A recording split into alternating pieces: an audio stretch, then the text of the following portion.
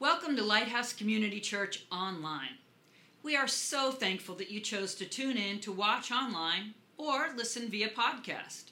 This series is titled New, a compelling, practical, and inspiring letter to you and the Church of the Colossians. As you tune in, may we encourage you to do a couple of things that will help you be the new person God has intended you to be. As you engage with the message, choose to be attentive. Take notes and share with us anything God impresses on your heart. Let us know if there is a next step that we can help you walk into. You don't have to go it alone. And stay engaged by texting the word CONNECT to 954-923-8660. You will be kept in the know about upcoming events and important news. I don't know about you, but I still get anxious going to unfamiliar places. Are you like that? Some of you here today, welcome guests, and you're coming in, it's unfamiliar to you, and there's some anxiety that stirs in you. And you're thinking, yes, I'm not sure what to expect. I don't know. Do I know anybody there? And if you know somebody, it makes you more comfortable. Sometimes I'll meet people out in the grocery store in the market and invite them, and if they come and they know I'm here, then it gives comfort because we somehow have established they at least know somebody. We were going on our first mission trip to Guatemala, Pastor Bob, and it was new. Didn't know, never been to Guatemala, didn't know what to expect. It's several hours from the main city, and a little anxiety in me. I didn't confess that to anybody. I'm just confessing it now. Right? And I know I wasn't alone because there were people at least more humble than I were confessing it. And Pastor Bob gave us this assurance. He said, he was talking about the trip, and we had some young kids coming, and their parents were concerned, like, is it safe? And they asked the questions a parent should ask, questions I was asking but was afraid to.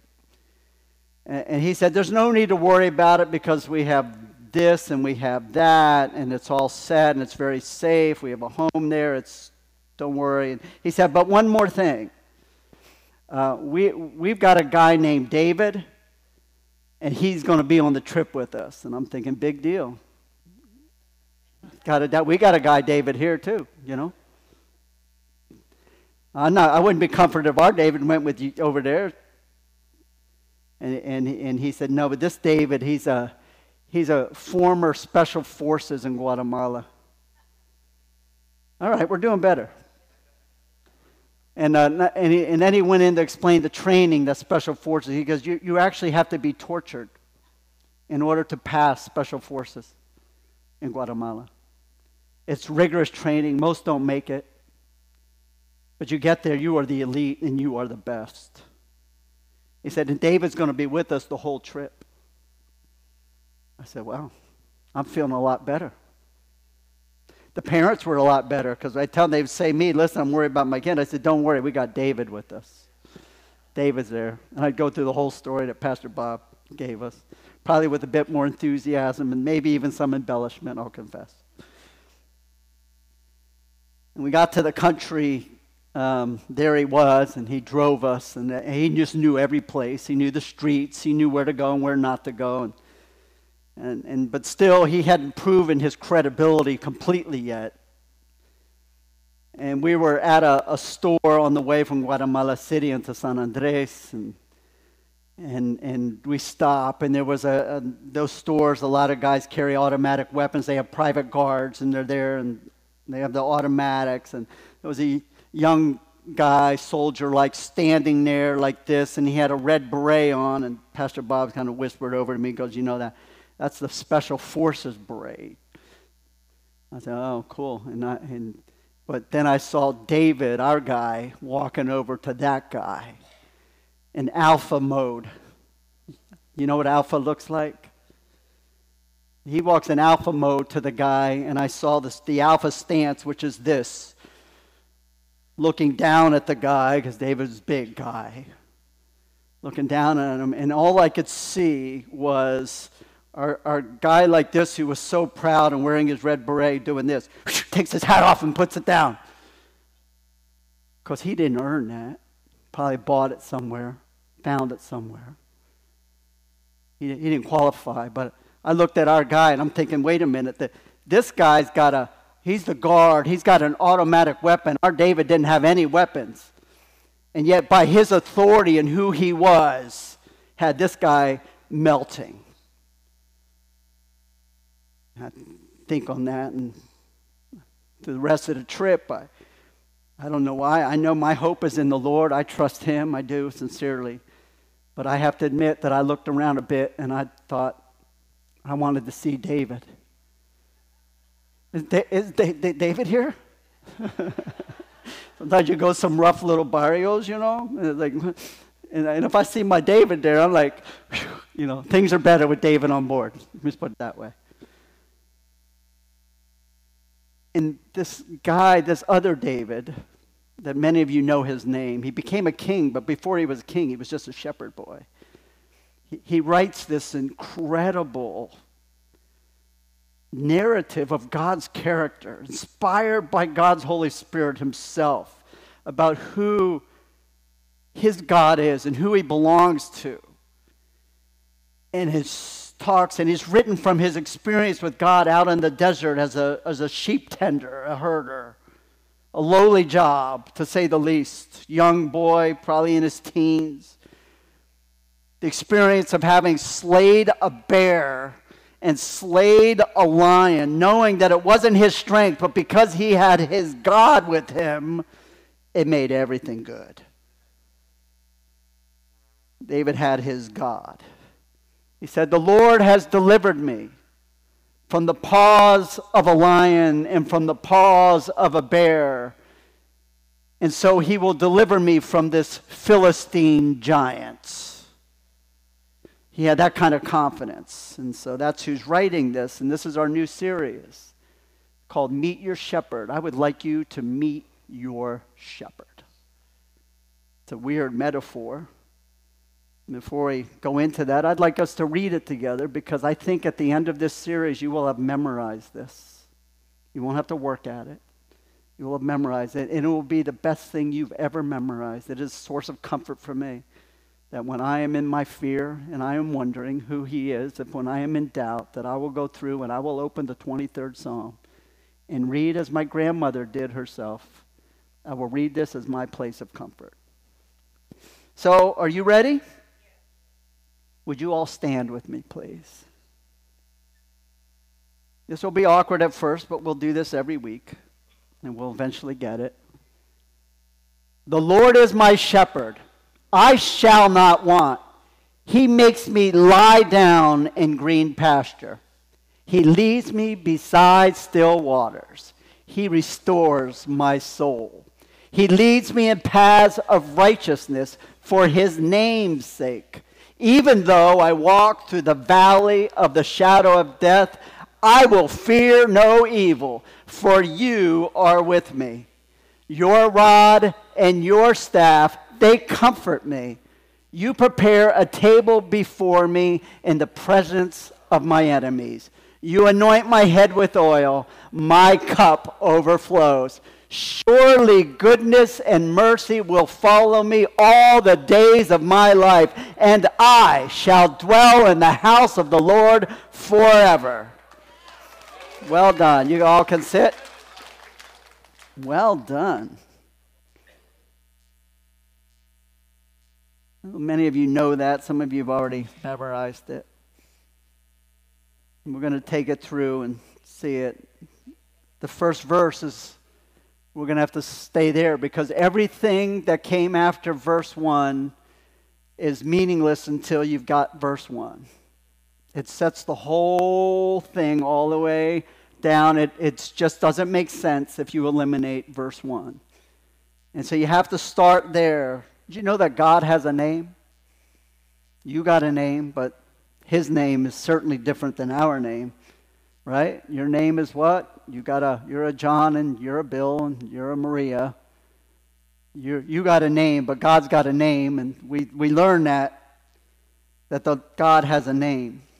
Moses asked God, he says, when God came to him in his glory burned like a fire in a bush. And he went to him and he says, they're going to ask me your name. What should I tell them is your name? And God replied with his name, so here's God's name. I am who I am. That's a weird name. I am who I name.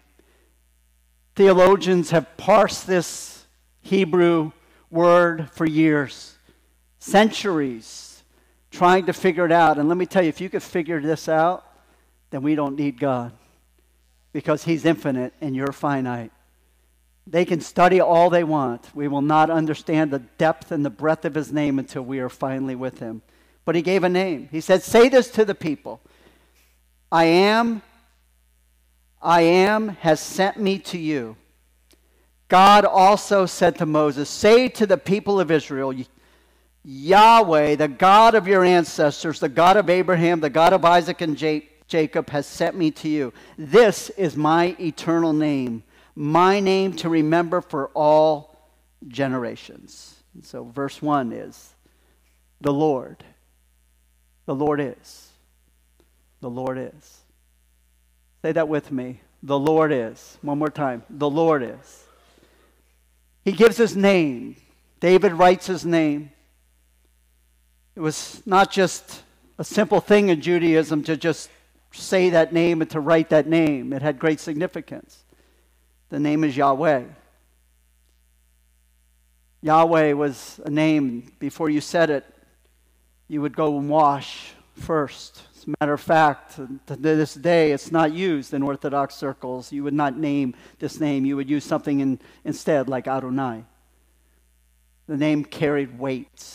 It had a meaning to it. There was significance to who he is, that he's not dependent on people. He existed before anything existed. He is not created. He creates. He is who he is. Everything is linked to him. Scripture says he holds all things together.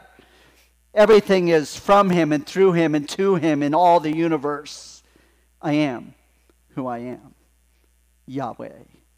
When the scribes wrote the name, carefully, following the rules of writing the manuscript from scriptures, they would write it down. And when they got to this name, they would stop before they wrote it, and they would wash their hands carefully in their face, and they would be clean before God. They were dressed in formal dress, and they would take their pen and they would wipe it down and sanitize it so it was clean. And then they would say his name as they wrote it, Yahweh. And they got to the name again, and they would stop. And they would wash their hands and wash and purify themselves and then clean their pen and write it again, Yahweh. They had a reverence for the name. Popular opinion is that Jesus somehow is lesser than that. There were people that will believe that, well, I know there's a God in heaven, a Yahweh, but I don't know about the Jesus. Who is he? We like to make him a God of our own understanding and our own image, actually. But Jesus testified that he is not only God in human body, but he came to earth, and that he is one and the same with the Father. He said it this way. He said, why do you then accuse me of blasphemy because I said I am God's son? Do you not believe me unless I do the works of my Father? But if I do them, even though you do not believe me, believe the works, that you may know and understand that the Father is in me and I in the Father. And he says later that the Father and I are one. Who has ever seen me has seen the Yahweh. And it's all because of the name that he carries. We have a new king in the monarchy in Great Britain, don't we? King Charles III. He's a king not because he was the best choice. He wasn't elected to office. It's because of the name that he carries. He is a Mountbatten Windsor. And if you're a Mountbatten Windsor, that name carries authority. He got there because of who he's associated with. He's in the family. Because he's in the family, he became king. And after him will be Prince William. And they're already going to William's child, his oldest son, and they're already grooming him at age 5 to be the next king because of his name. Jesus said, Father and I are one. Who has seen the Father has seen me. You have seen Yahweh. Jesus himself testified. He remained silent before Pilate, and Pilate asked Jesus, and he decided to talk. He said, Pilate said, "Are you the king of the Jews?" Jesus replied, You have said it. You've said it. Yeah, I am. You will one day see Yahweh as the King of Kings. You can reduce Jesus to as low as you want. You can reduce him to whatever character that you want. But one day we will see him as David did, that he will be Yahweh. No matter your understanding. This is what we see in Revelation. You will see him like this. Revelation tells us in the end day, every person will see this. Everyone sitting here, everyone watching. His eyes were like flames of fire, and his head were many crowns. A name was written on him that no one understood except himself. From his mouth came a sharp sword to strike down the nations. He will rule them with an iron rod. He will release the fierce wrath of God the Almighty, like juice flowing from a winepress. On his robe, at his thigh, were written this title, King of all kings and Lord of all lords. So Charles III was installed as King of England. He's recognized as the monarchy king in 56 countries. He is the ruling monarchy in 14 countries, plus Great Britain.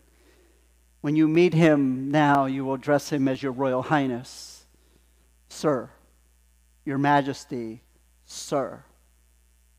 You will maybe shake his hand, but you will not hug him. You will not fist bump him. You will not give him a high five. If you're sitting at a table with him, you will not eat until he eats first. Every year, the British Prime Minister will come to Buckingham Palace and have to give him a full report of the agenda for the coming year and what's happened in the past, and give him a status report. He has a private physician, as you would expect. He has a chef, he has a valet, he has a chauffeur, he has a secretary. The King of England does not need to carry a driver's license or to even have one. He does not have one. He can drive any vehicle he wants, and it does not require a license plate. He can never be arrested. He has an ATM machine in his basement, his own private. That would be dangerous in our house, by the way. The king has his own private poet. Every 10 years, the monarchy brings in a new poet, and he writes poetry for the monarchy. He can't be arrested. But one day, King Charles III and every king that existed before and after, before the Yahweh, will bow their knees, and they will proclaim him king. And he tells them from the very beginning, Jesus says, from the very beginning, my life did not begin at the birth of a virgin. My life began way before, because I wasn't created. I was from the very beginning. He says it this way in John 8:58. Jesus says, before Abraham was born, I am Yahweh. Jesus has an identity. Someone asked him in his final days. He was under interrogation by the high priest. He remained silent to their frustration. He did not give a defense, except when they asked him, who are you? He said it this way in Matthew 26. But Jesus remained silent. Then the high priest said to him, I demand in the name of the living God, tell us if you are the Messiah, the Son of God. And finally, Jesus speaks his authority and his identity. And he says, Jesus replied, you have said it. And he doesn't stop there. This is what's going to happen next. You have said it. It's true. And in the future, you will see the Son of Man seated in the place of power at God's right hand and coming on the clouds of heaven. He is Yahweh. Notice Jesus truly Yahweh. Does he demonstrate his authority? I think this is important to have. Sometimes we get caught up in our Christian trappings and traditions, and we just forget who he is. And we take him down. We raise ourselves up and lower him. But he would say, look, I've demonstrated who I am by the works that I did, so what are those? Jesus defines the laws of science. You do not have a mild, measly God that comes with you. When David said, the Lord is, the Yahweh is, he was referring to this kind of God. Meanwhile, the disciples were in trouble, far away from the land, for a strong storm had risen, and they were fighting heavy waves. About 3 o'clock in the morning, Jesus came forward to them, walking on the water. And when the disciples saw him walking on the water,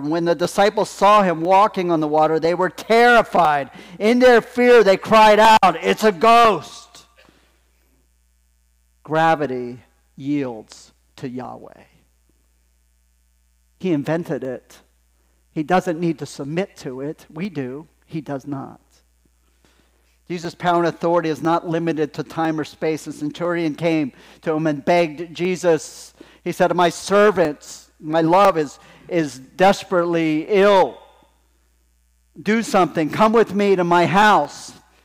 And Jesus, in absentia and distance, then Jesus said to the Roman officer, go back home, because you believed it has happened. And the young servant was healed in the same hour. Psalm 139 says, you cannot hide from him. Wherever you go, he is. He is not limited by time or space. Your Yahweh is wherever you are. There is nothing that escapes him. Infirmity will bow in submission to him. If it doesn't do it on this earth, in this life, in the next life, infirmity must bow. That evening, many demon-possessed people were brought to Jesus. He cast out the evil spirits with a simple command, and he healed all the sick.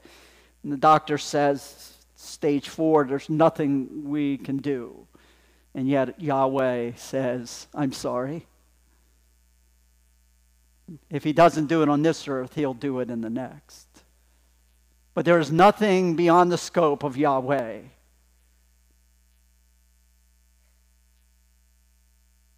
Yahweh is above all. It all submits to him. Infirmity bows. Power and authority is not limited by space or time. He defies all the natural laws of science that we submit to. He does not. And nature itself takes its orders from Yahweh. The disciples in this great storm came on the sea. Most of you know the story. If you don't, let me just give you a brief. Storm came on the sea. These guys were fishermen. They understood what a storm on the lake could look like. A storm would kill them in their little boats. We're not talking about a cruise ship here, or a battleship, and even then, those ships are run aground in a storm. A great storm came up, and they believed that they were going to lose their life. Up until this time, those disciples had not met the Yahweh. They had Jesus a little lower where most of us are. They had taken him down. The disciples went in the storm and they woke him up shouting, Lord, save us, we're going to drown. Jesus responded, why are you afraid? He's sleeping in the stern of the boat and the winds are rustling and they're just trying to grasp. You could just see it, that everything is shaking and moving, and they're bending down in the rain. You could hear shh. They're coming down and they, Master, get up, we're going to die. He goes, man, why are you guys freaking out? Because he knew he was Yahweh. But they really hadn't gotten that revelation yet. Disciples, it said, listen to this. Jesus asked them, why are you afraid and you have so little faith? And he got up and he rebuked the wind and the waves, and suddenly there was a great calm. I want you to picture that for a moment. Fishermen who had seen many storms, who had their lives on the edge, who knew probably friends and family that were lost at sea. And yet in this case, they're thinking they're to the next victims. And Jesus looks at it and he just says, will you stop it already? He commands it to stop. But this next thing tells where their heart was. The disciples were amazed. Who is this man? Who is he? Even the winds and the waves obey him. Who is he? I'll ask you the question, who is he? The disciples knew him as one with powers. He could read minds. He drew big crowds. He did amazing things. Did he just have this special anointing from God like an Elijah or an Elisha? And it was momentary, and they're enjoying that. They weren't Yahweh. And yet Jesus did what none of anyone in history has ever done before. He tells all of the worst of nature to stop and to be quiet, and it does. And so they didn't have a Yahweh yet. When your God is Yahweh, you don't have to rush and panic to wake him. It would have looked differently if he was their Yahweh. Just imagine this. They're in the storm and it's shaking and the winds are shh. Rain is pounding down. They're bending down under the stern, getting out of the rain to talk to Jesus. They go, Jesus, there's a storm. And we would appreciate it if you would just stop it. We know you can do that. Now, if you choose not to, that's okay. But me and my boys, we're going to go over here and pray, okay? And if you choose to, would you stop the storm? Because we know you're Yahweh. They didn't have that revelation yet. We have a reconstructive Jesus. I think Max Lucado said it this way. He says there's a sweet grandpa Jesus. A lot of us have a sweet grandpa. He's the most popular Jesus, by the way. He's sweet and he's kind, but he's a little old and out of date. You know, he needs to get with it. Then you have the genie in the bottle Jesus. He's good for winning a ball game for you. You call him out of the bottle whenever you need a parking space, and you bring him in when you're like in that thing in your life, but when you're done with him, you just put him right back in the bottle. You'll call him when you need him. And the genie in the bottle Jesus, he's somebody that serves at your convenience, but you really don't need him otherwise. You got this. And then there's busy dad Jesus. Busy dad Jesus he's got work to do and he travels all the time. Monday through Saturday, he's not home. Except on Sunday, he's home on Sunday. And so you got him on Sunday, but Monday through Saturday, really, your life is really in your hands because he's a busy dad, Jesus. We've altered that over the years. We now have Republican Jesus, and we've got Democrat Jesus, and we got the social good Jesus. And I will tell you this, mark my words, Jesus will not be reduced to any of those. He will not. He will not. And I will tell you this too. People, I'm hearing it all the time, and I've said it myself. Well, the world is going to you know where and on you know what.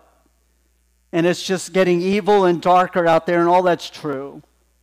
And we feel this sense of anxiety and fear about all this, and we got to fix it. But I want you to meet the Yahweh before whom Satan and all of evil bows before him. It says in his word that he holds all things together. Do not believe for a moment that he does not have all of this together. That all of this is serving his purpose because all bows before him. I love this story. Jesus is going in a place called Gardenes, and there's two crazed, violent, demon-possessed men that are so bad that they had to have their own cave. They called it tombs in the translations. And the people wouldn't go near them. They were so dangerous. And Jesus and his boys come up on their boat, and they dock, and these demoniacs see them from afar. And their possessors speak to God because they recognize him. They began screaming at him, "Why are you interfering with us, Son of God? Have you come here to torture us before God's appointed time?" You can just see it. They're bowing. And so the demons begged, if you please, if you cast us out and send us into that herd of pigs.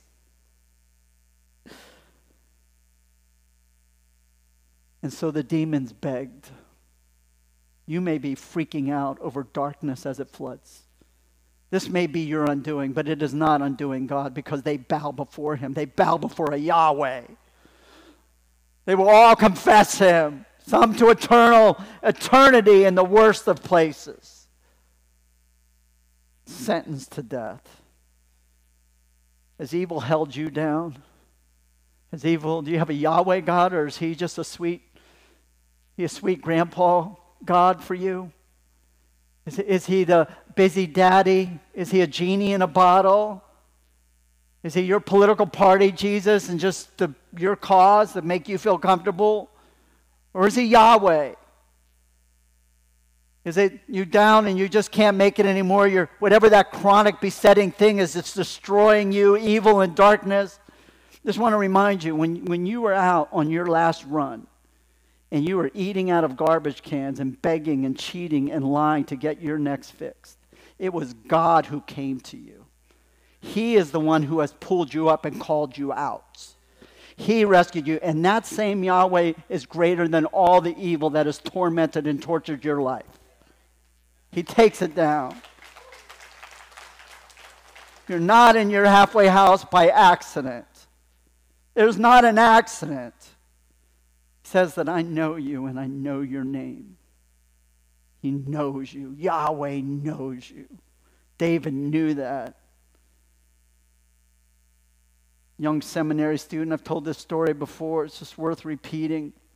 When we get so caught up in how evil everything is around us and how dark it is, and it is, why God doesn't freak out.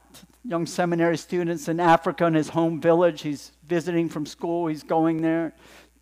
Everyone is petrified to talk about Jesus. No one wants to hear the name. And why are they scared? They're scared because of the witch doctor. He's got all the power, and they don't want to do anything against the one with the power. And he has this demonstration of his power outside his hut. It's a woven basket, reed woven basket. It's not waterproof. And in the basket is filled with water, and he just hangs it up over his hut to show everybody that he's got the power. Now, we know the source of his power, don't we? There's no way a woven basket doesn't leak water. And yet, there it is, and we can see it. He's got the power. And the young seminary student was incensed, and he didn't know what to do. So he said, all I can do is pray. But he went by the witch doctor's hut through the night, and he kneeled and he prayed against the darkness, that the light would be let in. He fell asleep, and when he got up in the morning, the village was going crazy. Crowds came around because the basket was empty. See, all of evil, even of the power one that everyone ascribed all the authority, had to bow before Yahweh. By the way, in that village, according to his testimony, he said many, many, many came to give their heart to Christ. They wanted the one with the real power. He is our great source of comfort. He says it this way. By the way, this whole thing of shepherds and sheep, it's such an odd metaphor. I mean, nobody would use that metaphor except God. Because first of all, being a shepherd's a lowly position. I mean, think about this. There were 12 boys in the house of Jesse. This little David who penned this was the youngest of the 12. Why is that? Because it was the worst job. Growing up in my household, the worst job was taking out the trash. Eventually, my older brother graduated from trash, and then the younger brother got the job. He goes, no, I did it already. It's your turn. You do it. Oh, it's your turn, Greg, to rake the leaves. I did the rake the leaves thing. Now it's your turn. I got other responsibilities. And so in this job, they said, no, Judah, you do. No, man, I did my time. I paid my dues shepherding the stinky sheep. They don't listen to you. You can't train them. They're horrible. Let David do it. He seems to like it. I mean, he writes music out there. You know, he's a little sensitive. He's not smart enough to know it's not a good job. He's singing all the time. He's like, let's have David do it. And David, that's your full-time job, man. You're doing great. David, you are great. Just be the shepherd out there. And that's how it is. It's such a lowly job. And Jesus came and he called himself the shepherd. I mean, what would you call yourself that for? It's a lowly job. It's the lowest.